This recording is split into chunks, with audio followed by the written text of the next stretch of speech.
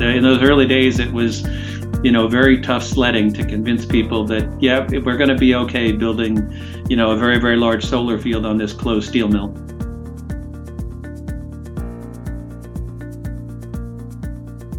This is the Contractor's Corner podcast series from Solar Power World.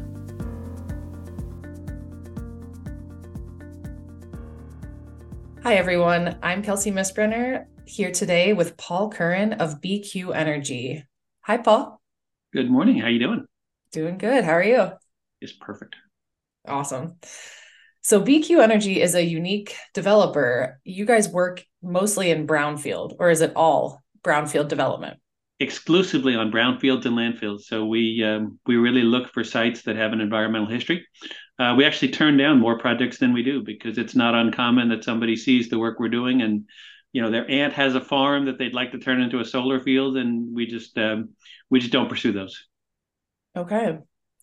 So BQ has been installing brownfield solar projects since 2008. Tell me about those first projects and how have things changed since then? Well, it's changed quite a bit. We actually started out doing some wind projects.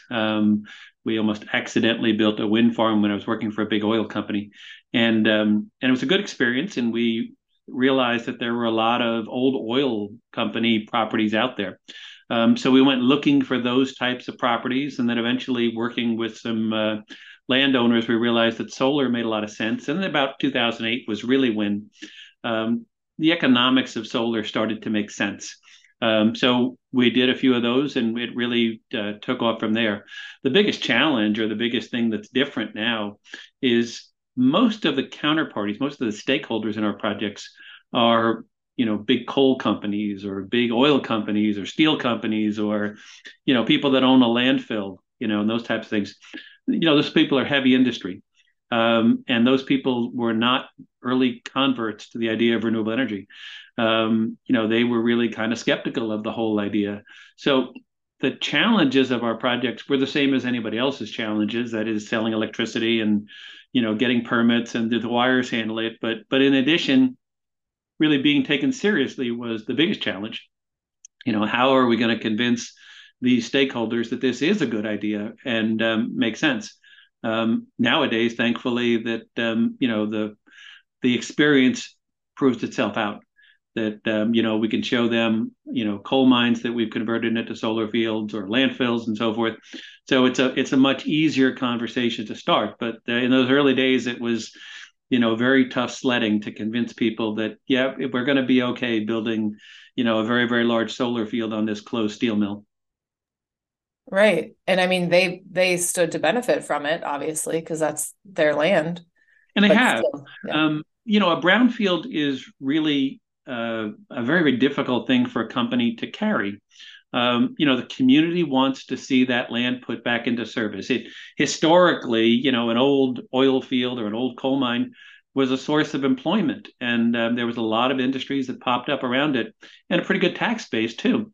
So when you close down an industrial plant, it's really something that impacts not just the employees and certainly not just the landowner, but the area around it. So, the good news there was we oftentimes had a real fan in the industrial development community, the towns themselves that wanted to see this land go forward.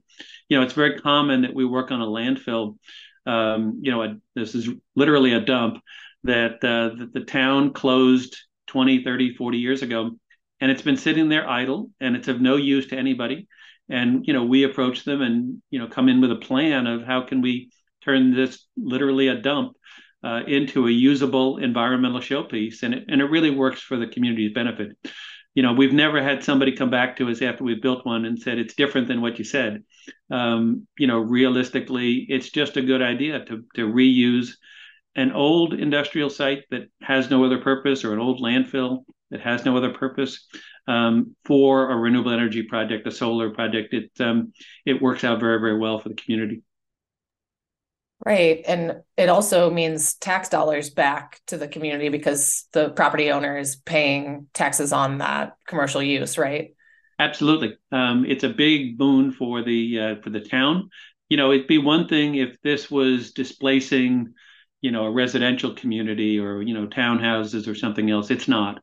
You can't put a park, you can't put a house, you can't put, an industrial complex even on these lands because the landfills are, geotechnically or structurally bad because it's garbage. A brownfield by definition has got some pollution history.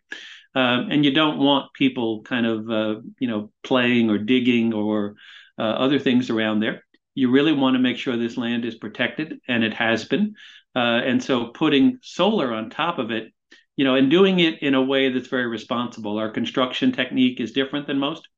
And we do wind up, working very, very closely with the Ohio EPA in a case of an Ohio project, or the Texas Commission on Environmental Quality, the equivalent of the EPA, to make sure that they understand exactly what are we going to do, what steps are we going to follow during construction to make sure that the environmental integrity of what's there now is maintained or enhanced.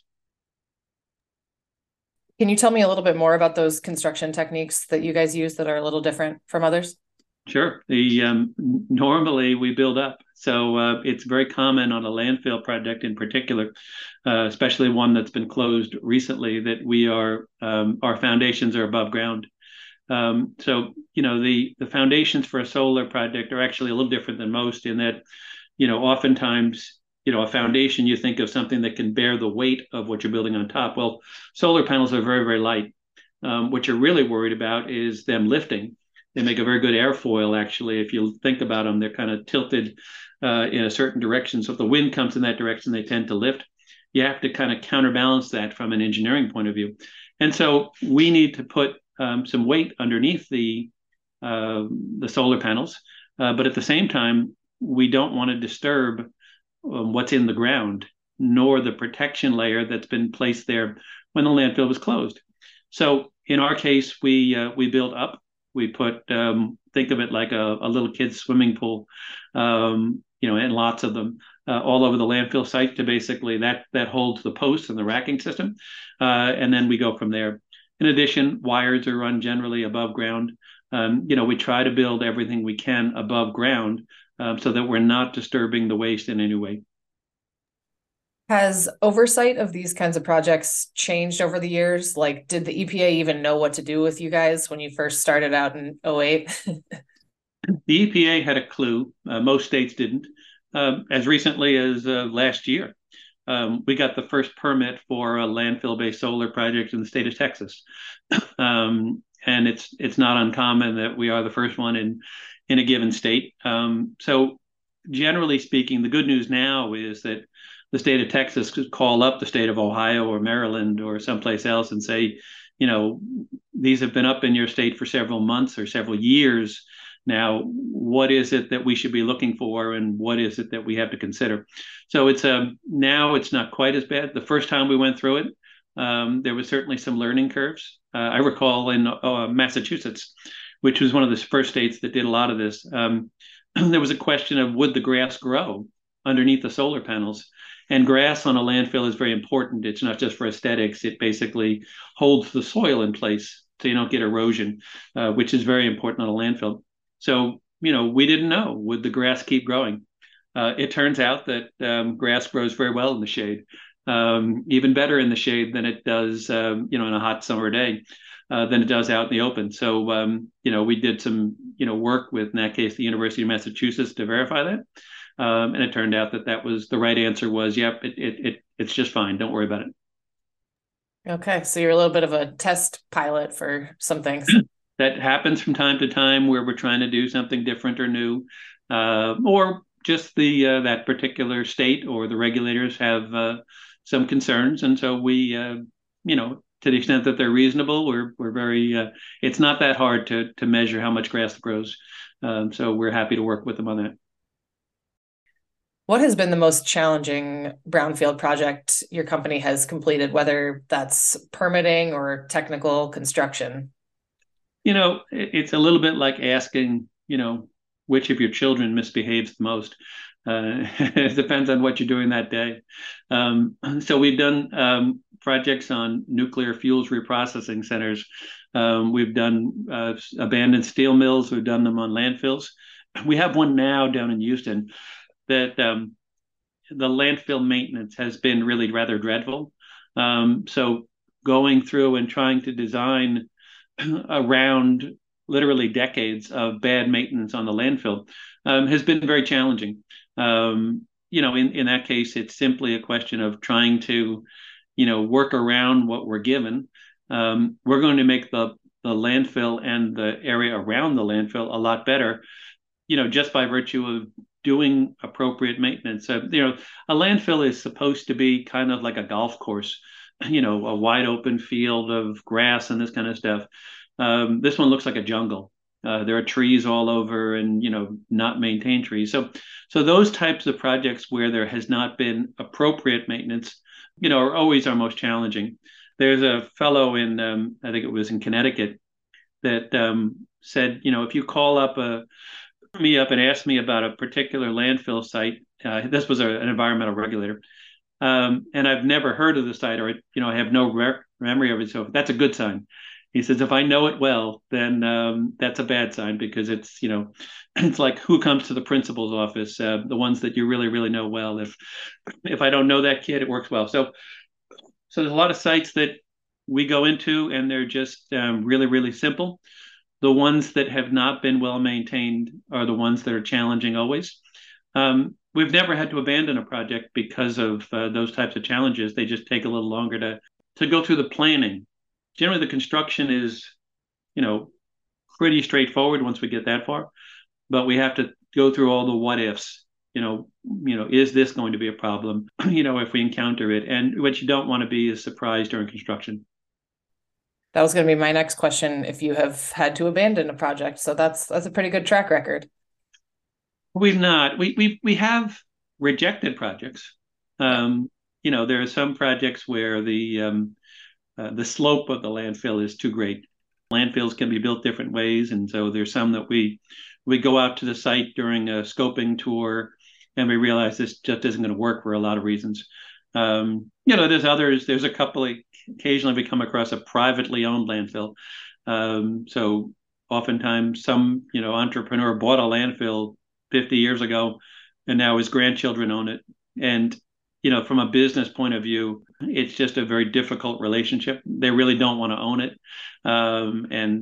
So we've abandoned projects early in the game when we realized that, this is going to be a contentious relationship all the way through, and that kind of thing. So before we started, we've abandoned a couple before we start construction, but never during construction. Once we get to that point, we've done well. And as I say, it's a kind of a weird thing to say, but most of the projects we've built, we rarely hear anything about them. We monitor their operation, we monitor how much production they're doing, but it's once they're built, they're pretty much out of sight, out of mind, and they run and they do what they're supposed to do.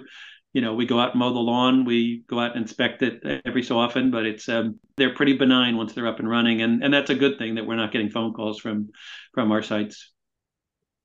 How has new technology made these installations easier as far as mounting or even panel efficiency or lightness? The deal is that when we first started, as I say, people didn't take this very seriously.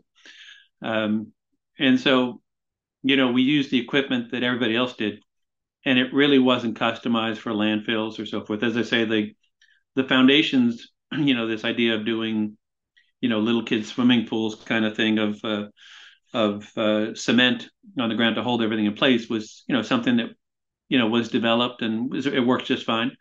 But I think now we're seeing, first off, the panel sizes are much, more efficient and much larger than they were, when we first started. So we are constrained by the size of a landfill. We can't make the plant any bigger. The landfill itself is the size that it is. So if we can get 3 or 4 megawatts into a certain size landfill, and now the panels are bigger, maybe we can get 5 or 6 megawatts into the same landfill. And we're not taking away land from another use. So it just makes sense to put as many panels as we can and as many megawatts as we can. So that helps us enormously. In addition, the market for renewables on brownfields and landfills has made a couple of smaller companies really come into the space with racking systems that are better for kind of undulating land. Landfills, when you close them, the material tends to decay. And so we get some settlement in the first few years after a landfill will close. In this case, you wind up where, over here might be a little bit lower than this area. So it's kind of an undulating or some bumps on the surface. These types of things are, difficult to design around. But lately we've had a lot of, or a couple of companies come to us with racking systems that are really very forgiving of the terrain. And that really opens up a lot more possibilities for which sites we can pursue. I said before that we oftentimes have to turn down a landfill because it's too hilly. Now we can go back to those and say, really this makes a lot of sense. Our projects, generally speaking, and this surprises people, are much closer to load pockets. So, we have a good project we'll be building next year in Columbus, Ohio, and it's really close to Columbus, Ohio. The project in Houston I referred to before, that's 5 miles from City Hall. That's where electricity is ideally generated, is right in the middle of a load center. And there's no way you could find 250 acres of open land in Houston, Texas, that had a value that was low enough that you could use it for solar. But a landfill property has no value, and has been, it really is electrically the best site in Texas you could find. Everybody else is trying to get power into the city of Houston on a day like this, which is pretty hot down there.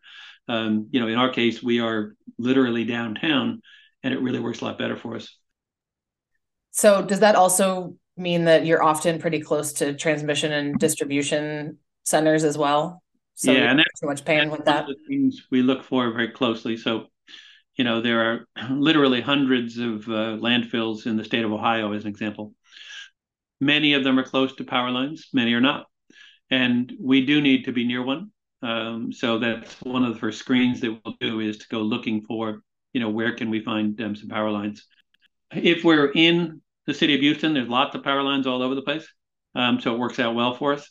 If we're in, we have a project about 15 minutes north of New York City. Again, in an area that really needs electricity. So we go looking for these types of sites. It's one of our first screens as we look at things. Is there a brownfield or a landfill that we can look at? And then secondly, are the site characteristics, including power access, something that we can live with? So it works out well. We'll be right back. This edition of the Contractor's Corner podcast is brought to you by Scanifly, the only drone-based solar design software. Learn more about Scanifly at scanifly.com. This podcast is also sponsored by Aurora Solar. There's so much going on in the solar industry, it can be hard to keep up. Never mind get ahead. Whether you're in sales, operations, or leadership, Empower is the one-day virtual event to help you improve your solar business, and it's free. So join industry leaders, policy experts, and solar pros on August 16th to learn more about the issues that matter most to your solar business. Register at aurorasolar.com/empower23. This podcast is also sponsored by RE+. RE+ in Las Vegas is shaping up to be the largest event ever, with over 1,100 exhibitors. Join the industry at the hub to meet, network, and accelerate the growth of your business. Register today at re-plus.com. Now, back to the show. So brownfields have been in the news a lot lately with the federal incentives now through the IRA. How does that kind of change or impact your business? Well, change is something that it doesn't do. We've been doing this for a long, long time. And we're just doing the same thing we did before. We were as surprised as anybody. We're not lobbyists. Occasionally these types of things have happened in state level regulations before. People that have realized that there really isn't anything wrong with this idea. If you go below the surface, putting solar energy on a landfill or a brownfield is a good idea. We didn't invent it. We just do it. We think we do it better than anybody else, but we do it. So the federal IRA that was passed last August or developed last August is really kind of a testimony to this is a good idea. It gives 10% extra investment tax credit to what are called energy communities, and basically that's landfills and brownfields. It's exactly the places that we've been working. And it works out that that is a tremendous adder to our projects which were kind of marginal. It does cost more to build on a landfill or a brownfield, often the case. So to the extent that we can have a bit of an incentive, it helps us out enormously, and it works out well for us. So we've gotten a lot of calls since then from people that own brownfields and landfills. As I say, we work with coal companies, we work with oil companies, we work with gas companies, and they have a lot of these properties, and the conversations have gotten much more serious now about knowing that there's a little bit more of an incentive, and properties which maybe were marginal in terms of being able to develop now are much closer to being able to be done. Do you have any other questions about these adders that the guidance is kind of not clear on yet? Sure. Well, it's a wonderful thing they did, but it's not a perfect thing they did. The regulations, if you recall, were developed very quickly. So there's a couple of quirks, frankly, that are just when we asked, why did you do this? The answer seems to be, well, we did it quickly and we weren't aware of that detail. As an example, they do give incentives for, environmentally challenged sites, so landfills and brownfields. They don't give incentives if it's a Superfund site. So if your site is too polluted, it doesn't qualify, and that doesn't make any sense. They do give incentives for projects to be located in lower and middle income areas. So we want you to develop in, poorer neighborhoods that could use some redevelopment. But it's limited to 5 megawatts. So we want you to put money into those communities, but not too much money. And those types of things are just, they didn't think of it, or there's some other bureaucratic reason. So like every piece of legislation, when they go back and revisit it, we hope they'll clean those things up. It's reasonable. What they did is great. Gives us a lot of, good ways of doing it. But we have a couple of projects that, they are on Superfund sites, or they are 6 megawatts and not 5 megawatts.